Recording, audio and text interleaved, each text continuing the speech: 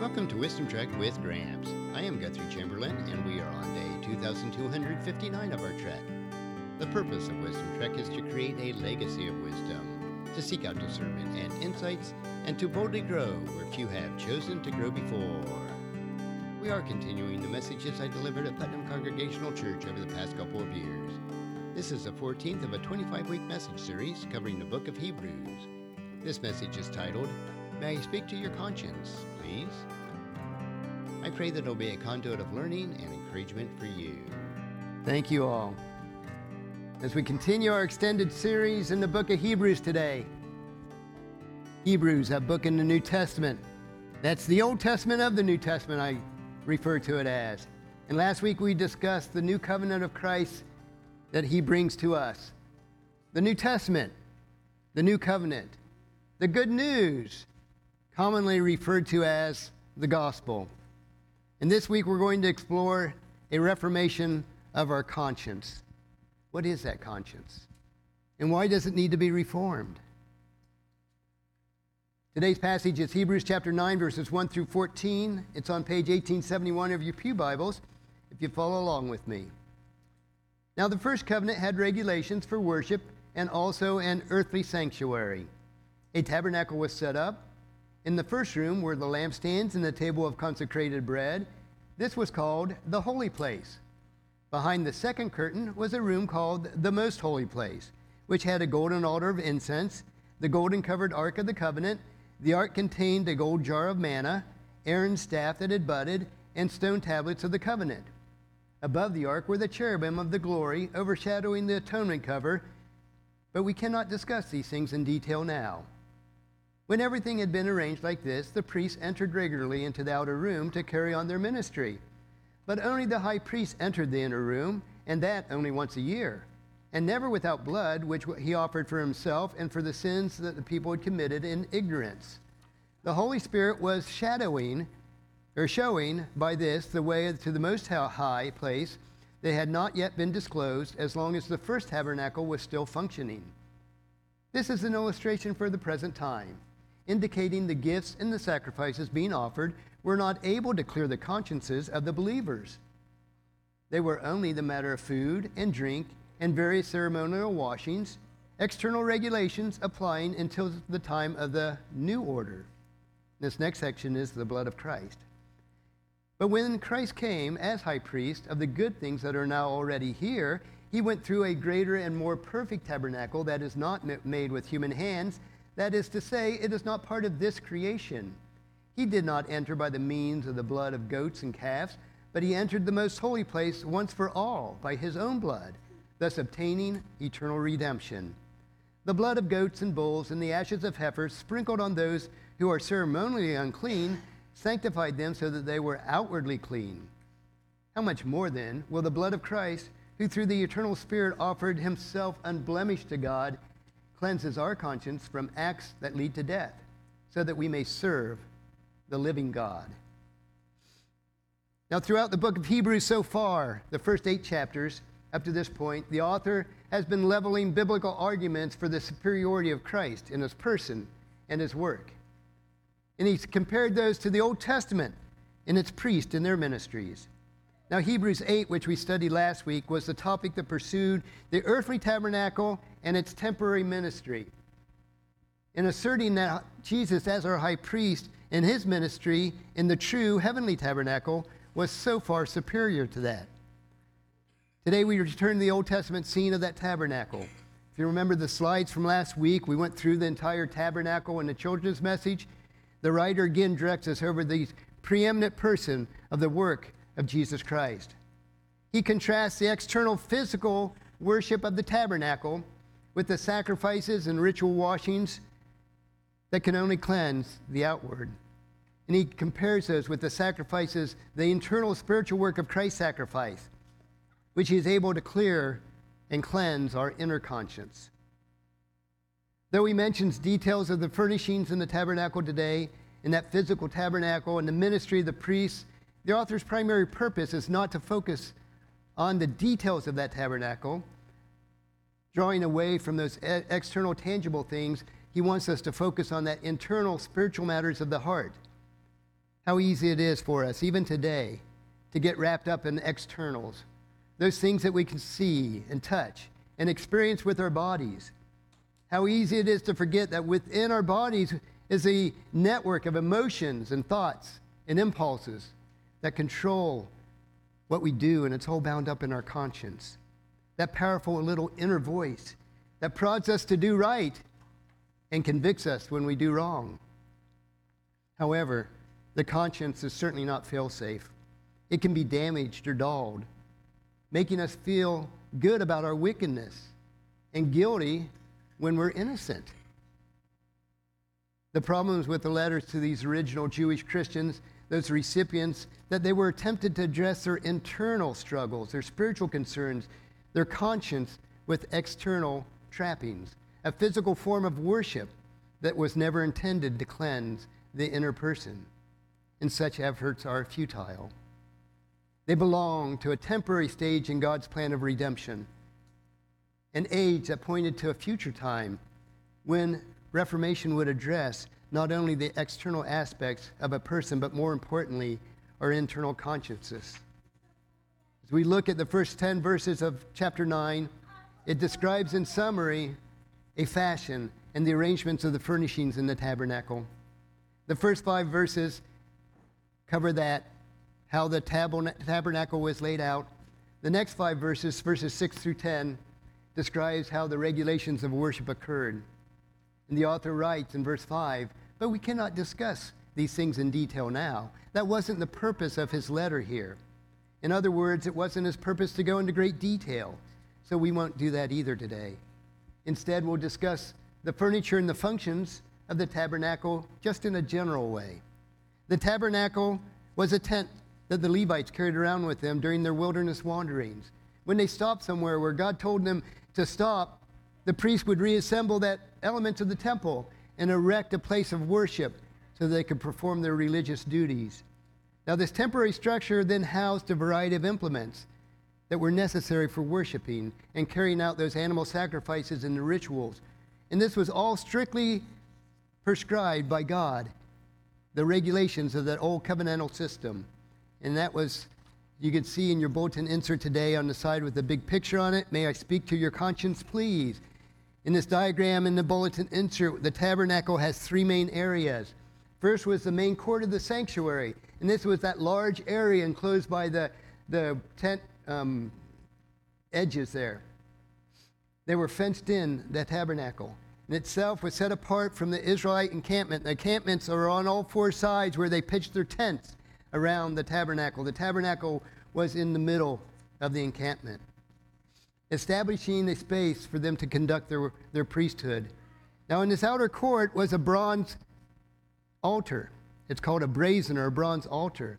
And it was for presenting the various offerings to the Lord. This is where they slaughtered the animals. This is where they brought their bread offerings and their help offerings to this altar. Next to the altar, moving further into the tabernacle area, was the bronze laver. And this was just this huge brazen or copper bowl with ceremonial water in it. And the priest would wash in that bowl before entering into the tabernacle itself. Now, the second place is the holy place, which was the tabernacle. That's the main tabernacle. It was situated behind this thick veil beyond that bronze laver, that bronze wash basin. The priest would enter a holy place through the veil, where the golden lampstand was on one side and the table of showbread was on the other. So as they entered that veil in that holy place, they would look over to the left and the lampstands would be there, and it was their duty to light those. And on the right-hand side would be the table of showbread, which they changed out that bread on a weekly basis. Usually, at the far end of the holy place, outside of the Holy of Holies, was that altar of incense, where they kept incense burning continually before the Lord. According to the author of Hebrews, on the Day of the Atonement, though, the altar of incense was actually located inside the Holy of Holies. Although Exodus chapter 30, verse 6, and Leviticus chapter 16, verse 12 through 18 places the altar in the holy place. But in verses 3 and 4 today, it indicates that this part of the innermost was in the Holy of Holies itself. What is this apparent contradiction that has vexed commentators since that day?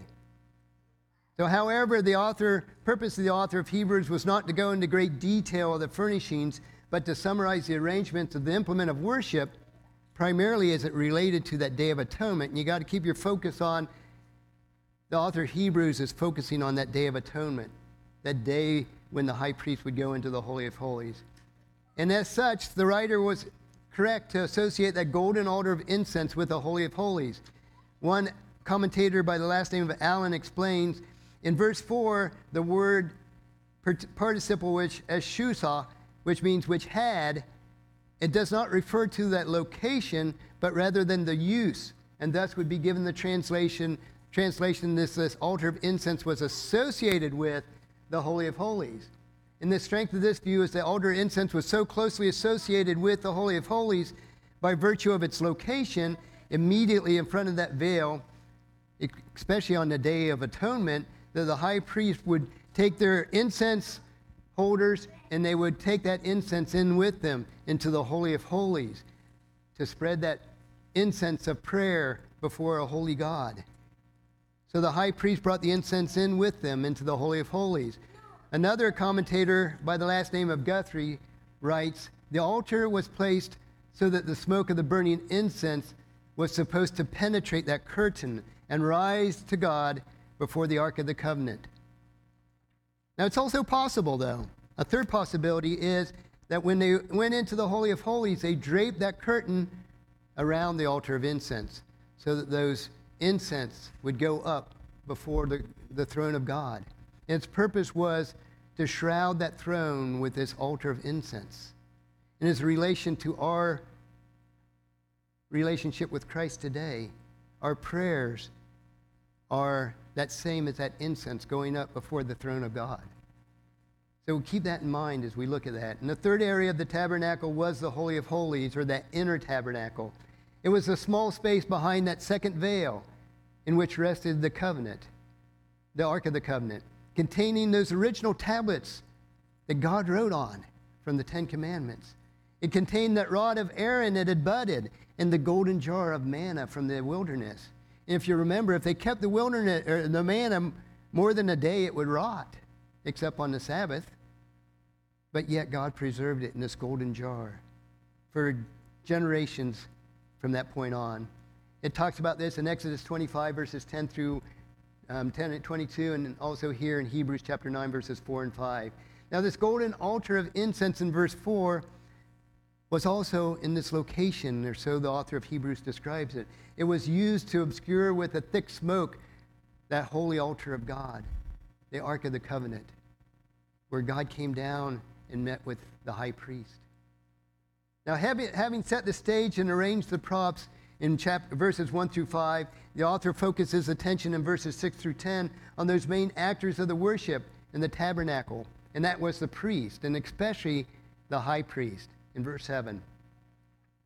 Whereas the rotating order of priests had various daily responsibilities as they would go into the holy place, they offered their sacrifices, they made offerings, they attended rituals in that holy place in verse 6. Think of Zechariah, the father of John the Baptizer, and he was elected one time in his entire life to go into that holy place, to perform the functions of the priest, to offer sacrifices, to light the candles, to handle the showbread on the other, and to burn altar incenses before God. The high priest then was permitted once per year, was to go into the Holy of Holies. But it was only for that Day of Atonement, that one day a year where he went before God to present to God offerings, first for himself and then for the congregation of believers. This annual offering of blood, in verse 7 it says, was offered for himself and for the sins of the people had committed in ignorance. As we move on to verses 13 and 14, think about the inner and the outer person. The Bible teaches that humans have a material, a tangible part that we call this outer person. But there's also an immaterial or intangible part to us that we call the inner person. This is the Bible's teaching concerning humans from the beginning. Think of Genesis chapter 2, verse 7. It says, the Lord God formed man from the dust of the ground. That's our physical aspect. He breathed into his nostrils the breath of life. That is the spiritual aspect. And then the man became a living being, and that's the whole person, our body and our soul. We see a distinction, though, between these two aspects of our personal throughout the Scripture. In 1 Samuel chapter 16, verse 7, God says, the Lord doesn't see things the way you see them. People judge by their outward appearance, but the Lord looks at the heart. And Paul wrote in 2 Corinthians chapter 4, verse 16, this is why we never give up. Though our bodies are dying, our spirits are being renewed each day. And when our bodies die, and they will at some point in our lives, we'll all die. They'll return to the ground until that future resurrection, when Christ returns for a second time to set up that new global Eden, to rule and to reign for all eternity. But our immaterial part of us continues on in some manner once we die. We're not fully sure exactly what form that will take, but Paul wrote in 2 Corinthians chapter 5, verse 8, yes, we are fully confident that we would rather die and be away from these earthly bodies, and then we will be at home with the Lord. And the Lord said on the cross, as he was hanging there being crucified, and one of the people hanging with him said, remember me. And he said, today you'll be with me in paradise. So once we die, our spirit or some sort of corporal being will be before God instantly. And when Christ returns for a second time, the dead in Christ will rise first. We will be incorporated with immortal bodies. Our spirit has gone before us before the throne of God, and we're residing there for eternity. And when Christ returns, our immortal bodies will be paired back up with our soul, and will rule and reign in that global Eden forever with Christ as he has set up the kingdom here on earth that will last for eternity. Thus, as humans, we're not strictly material beings, as most atheists would have us to believe, nor are we essentially spirit beings that are trapped in some sort of physical form, as many Far Eastern religions or New Age or Gnostic religions would have us believe. Theologians call us a psychosomatic union. It's the unity of the body and the soul, the internal with the external, the invisible with the visible. God prescribed that these entire systems of worship in the tabernacle in painstaking detail in the Old Testament, the Old Covenant. Yet these rituals only addressed the outer person, and it revolved around material things and physical actions.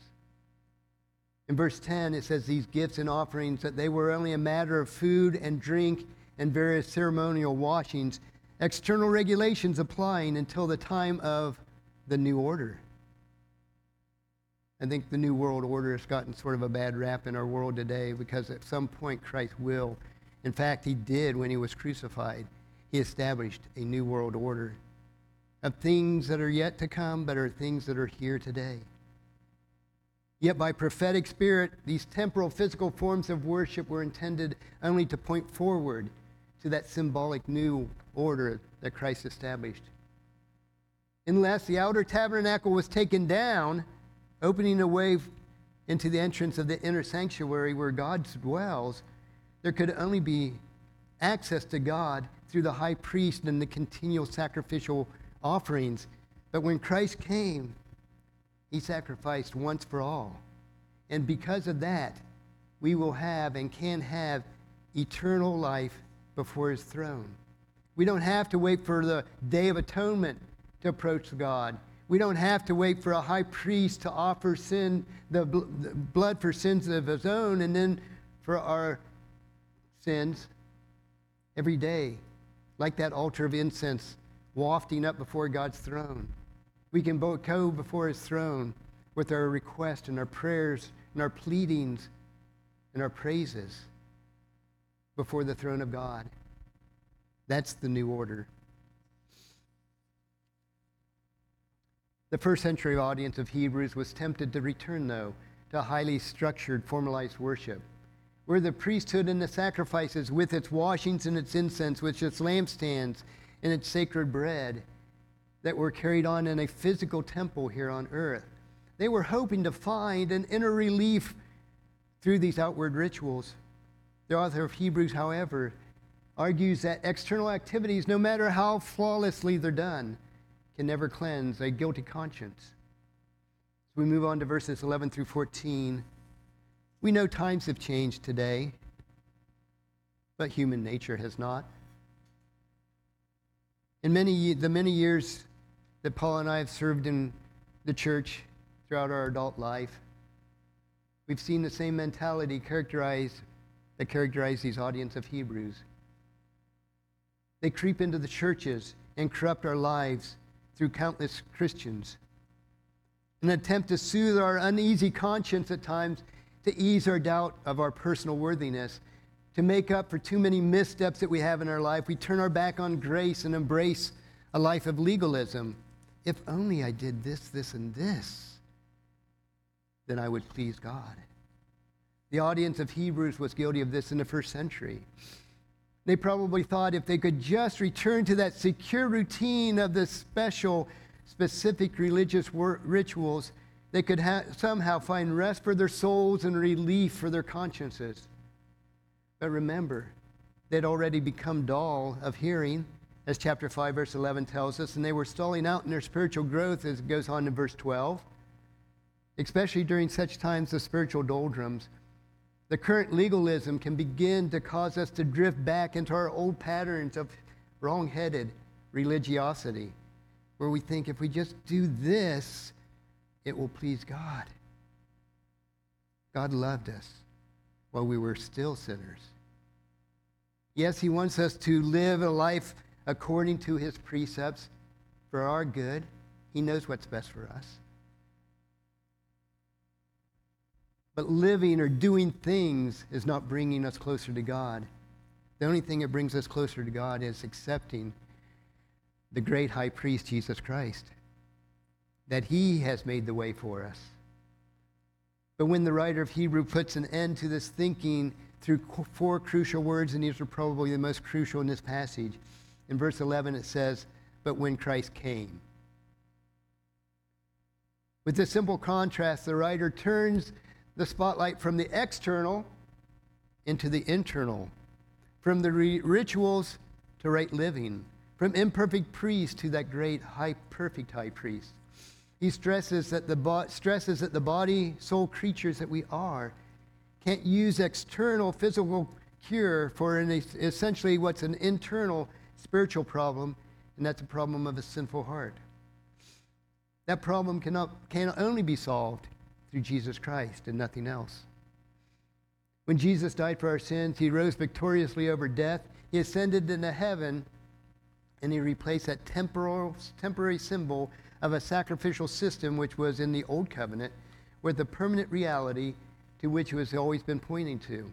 From beginning to creations, earlier on in Hebrews says, points to Jesus Christ.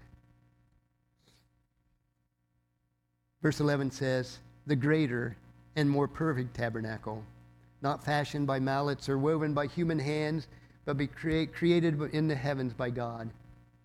His offering for sin was not another endless, continual sacrifice of animals whose blood can never cleanse us spiritually or eternally. He offered his blood, in verse 12, once for all. Thus he accomplished us for eternal redemption. Yes, the old sacrificial covenant system had its time and its place. It was here for a specific purpose that was God ordained.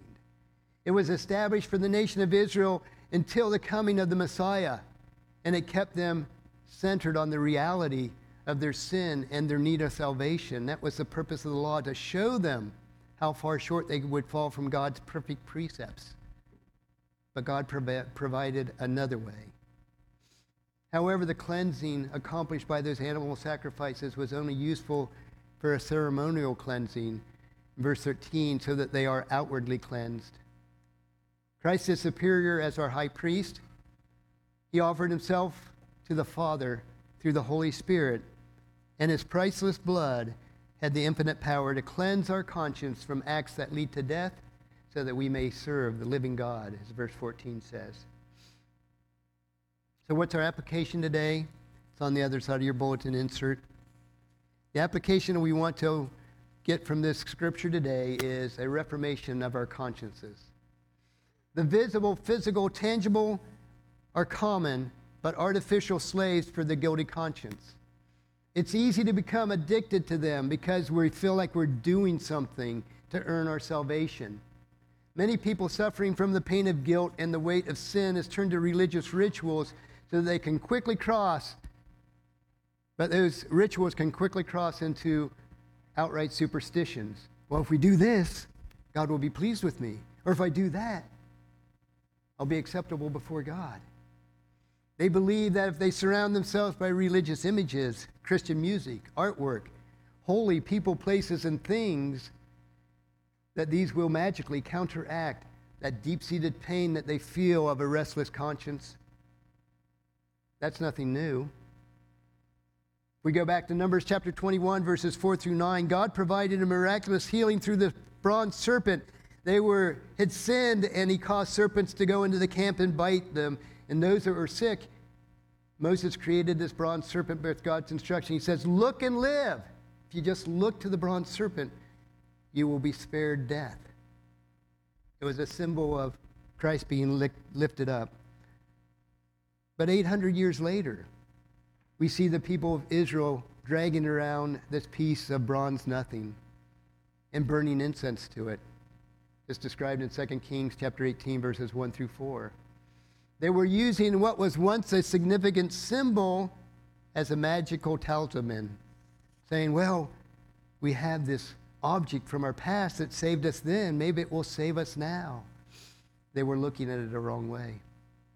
In a similar way, we can attach mystical or magical significance to our religious symbols, whether it's stained glass windows, a gilded cross, a leather Bible that we hold precious, a particular approach to Christian living, or even respected teachers.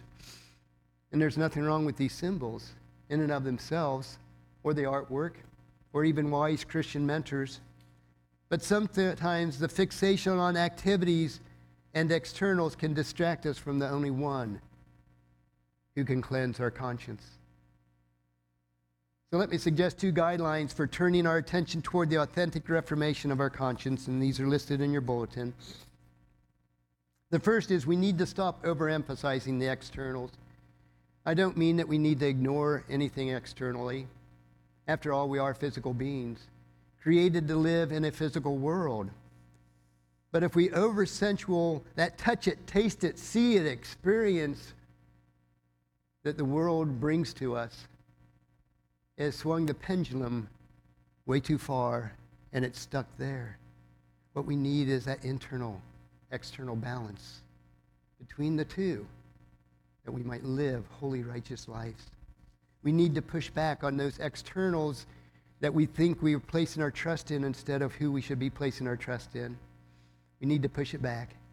We need to de-emphasize those ritualistic religion and stop going through motions to avoid overcluttering our lives with superficial religious junk. We need to simply clear the clutter of these Christian crutches that will allow us to move on to that essential second step. And that second step is we need to refocus on the internals. We need to look beyond the shadow of those symbols to the substance of which they point to. Whether it's hymns or choruses, daily devotions or weekly sermons, any one of these spiritual disciplines can become an end in itself. Saying, well, if I just get one more sermon or one more Bible reading in, I'll please the Lord. Let these things move us from where we are into the reality of what we're worshiping. To focus on what God focuses on. As I read in 1 Samuel chapter 16, verse 7. We need to look to Christ, to fix our eyes on him, as we'll study in Hebrews chapter 12, verse 2 when we get to that. When we do, even our frenzied activities for him will fade into the light of a nourishing fellowship with him. When we approach him, when we really approach him, the cleansing will have already begun. We can cleanse our consciousness. We can cleanse our mind of that filth that's there through God's word, realizing it's not the externals that we do, but our internal heart attitude toward God through Christ. You'll experience a body-soul experience, and you'll experience a reformation of the conscience. If you look at the graphic there at the bottom of this page, Hebrews 9, verses 1 through 14, we're talking today about a better tabernacle. In the Old Covenant, it was the place, the physical tabernacle. In the New Covenant, it's the better tabernacle, a tabernacle built by God. In the Old Covenant, it was the preparation, what the priest did every day, and then the one day a year on the Day of Atonement. But in the New Covenant, it's the better preparation. Christ died for our sins once for all, that we might have an eternal life with him, that we might be able to bring our incense, our prayers and petitions and praises to God in his holy temple, into the Holy of Holies. We can go boldly before him and bring our request to him. And that's what Hebrews chapter 9, verses 1 through 14, it's a better tabernacle. A tabernacle not made by human hands, but a tabernacle that was made by God from the beginning of time. Then next week we'll continue our adventure through the book of Hebrews as we focus on our eternal inheritance in a message titled, Signed, Sealed, Delivered in Blood. So please read Hebrews chapter 9, verses 15 through 28 in preparation for next week. Let us pray. Father, we do thank you. We thank you for your many blessings of every day. We thank you for your love and your goodness to us while we were yet sinners. We thank you that you've built a better tabernacle, that we don't have to rely on the daily rituals of the priest or the Day of Atonement that covered our external but never covered our inner conscience, Father. We pray as each day we'll take advantage of the opportunity to come before your throne with our prayers and our petitions and our praises, that will bring them into your very presence in this better tabernacle, knowing that Christ was the perfect and ultimate sacrifice. He died once for all, that we might live forever, Father. We praise your name for this, your blessings to us each day. We pray this in Jesus' precious name. I pray that this message was a blessing and a time of learning from God's Word. Thank you so much for allowing me to be your guide, your mentor, but most importantly, I am your friend, as I serve you through the Wisdom Trek podcast and journal each day. And as we take this trek of life together, let us always live abundantly, love unconditionally, listen intentionally, learn continuously, lend to others generously, lead with integrity, and leave a living legacy each day. I am Guthrie Chamberlain, reminding you to keep moving forward, enjoy your journey, and create a great day every day. See you next time for more wisdom from God's Word.